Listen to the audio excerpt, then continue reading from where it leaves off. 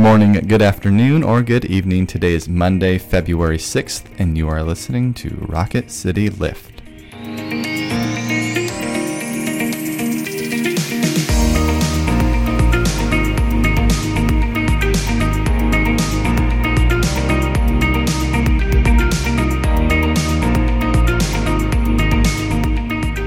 Hi everyone, welcome to Rocket City Lift. I'm Tara Bolger. And I'm Brett Goodeman. And we come to you 3 times a week to try to bring a bit of a spiritual lift to your day.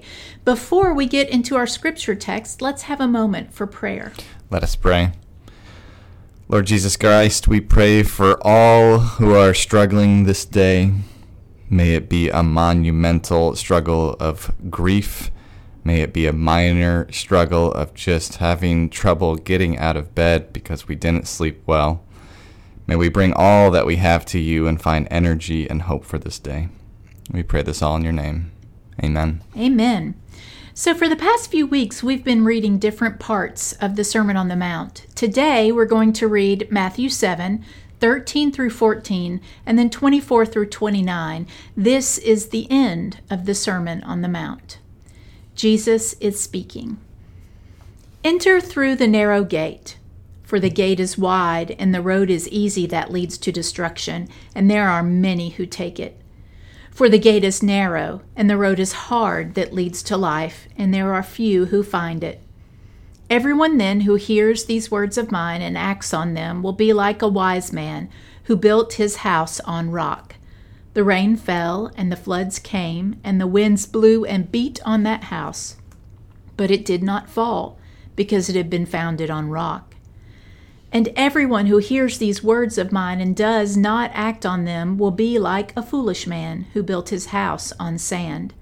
The rain fell, and the floods came, and the winds blew and beat against that house, and it fell, and great was its fall.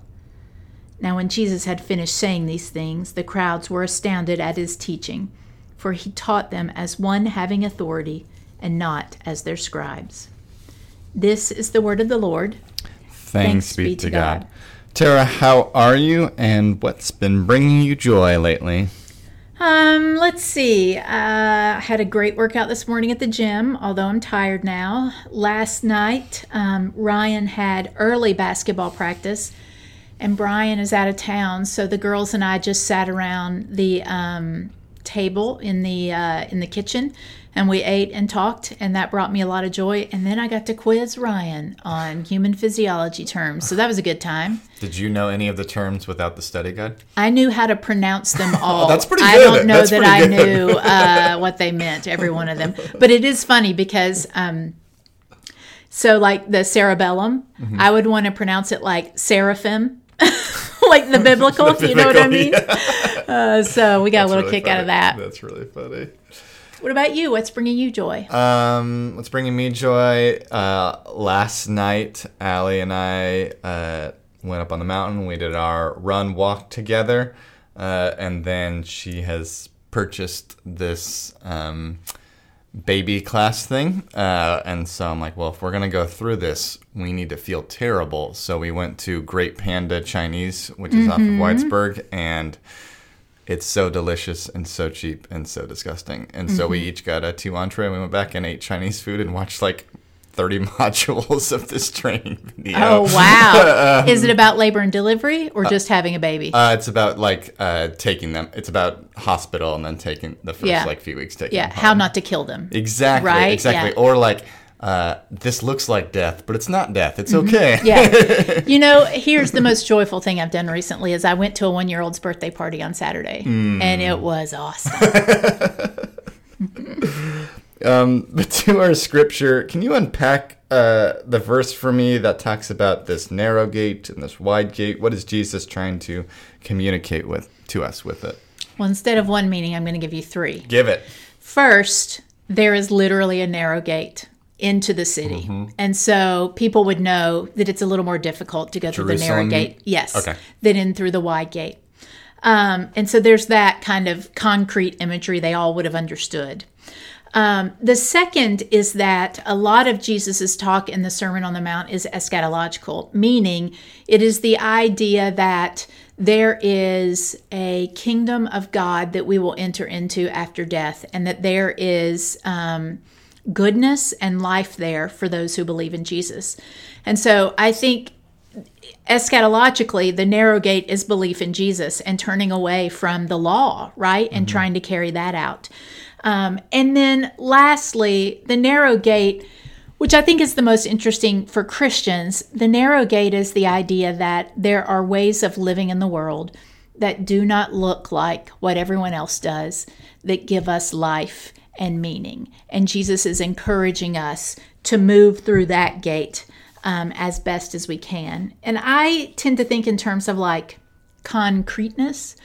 It's a narrow gate every time someone wakes up on a Sunday morning and instead of sleeping in or going to get coffee or getting their grocery shopping done, comes to church and lets the church form them. That's a narrow gate. Every time there is something in our culture, whether it be excessive greed or lust, and we, because of our faith, act in another way, that's a narrow gate. And so I think that's what Jesus is talking about here. Yeah, I love how you've paired that section with the part that comes after about living in wise manners. I mean, we've talked about the past 3 weeks going through the sermon series of the Sermon on the Mount, that it's, Jesus talking to what is our faith and how do we live that out in the world, and how does that live out both in actions and in our heart, because Jesus is constantly striking to the heart. So this narrow gate is, exactly what you said of, it's a difficult way to live, right? I've talked about it before, and everyone's probably sick of it, but I'm going to bring it up again. And that is that in the Brothers Karamazov, it's the great charge against Jesus that, people can't live this way. It's too narrow. It's too difficult. It's too hard. To which Jesus just responds with a kiss. And I think that's, when we come and we feel like we bring to Jesus, like, the things you're asking me to do are too difficult because all these things in the world seem easier. Jesus responds with a kiss and a hug, and we go out and try again, right? I think for first century listeners in particular, persecutions are going to come, right? So it is going to be difficult. For myself, I would characterize it not as difficult, but I have a friend in Georgia who's a woodworker, and he explained it to me this way. If you are like sanding and going with the grain of the wood, it's much easier. But when you go against the grain of the wood, it's harder to do. And I think that the narrow gate goes against the grain of my selfishness and goes against the grain of what is easy and what everyone else is doing. And it's uncomfortable. Not that it won't be difficult. I'm not saying that it won't, but I'm saying for me, I mostly notice it in terms of discomfort and a lack of ease, both of which I value greatly. Yeah. I am lazy like nobody's business. I value comfort above all. We are soft human beings. Yes, completely. And prefer to stay that way, and to pursue all it's natural to pursue these avenues of whatever is easiest. And sometimes what's easiest is not what's best for us. It is 1,000% easier for me to stay at home and not go be with a group of people that will make us better humans being together. And so I have to literally intellectually work that out in my mind sometimes of like, I know this is better for me. I know that I will probably enjoy this more, but I know the world will be better and I'll be better if I do this. And the narrow gate comes right after Jesus has restated the golden rule. I mean, that's a narrow gate, to love someone as I love myself, when all I really want to do is just love myself. Sure. With that, I'll end with a quote from Charles Dickens. He writes, "Remember, it is Christianity to do good always, even to those who do evil to us. It is Christianity to love our neighbors as ourselves, and to do to all men as we would have them do to us.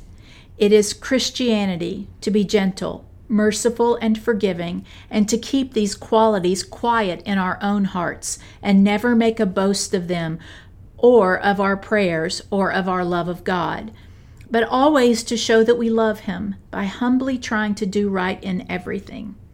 If we do this, and remember the life and lessons of our Lord Jesus Christ, and try to act upon them, we may confidently hope that God will forgive us our sins and mistakes and enable us to live and die in peace. That's a narrow gate. That's a narrow gate. Thank you all for being with us. We'll be back again on Wednesday. Now may each of you go out to love and to serve, to be well, to care for yourselves and others, knowing that the grace and love of God is ever upon you. Amen.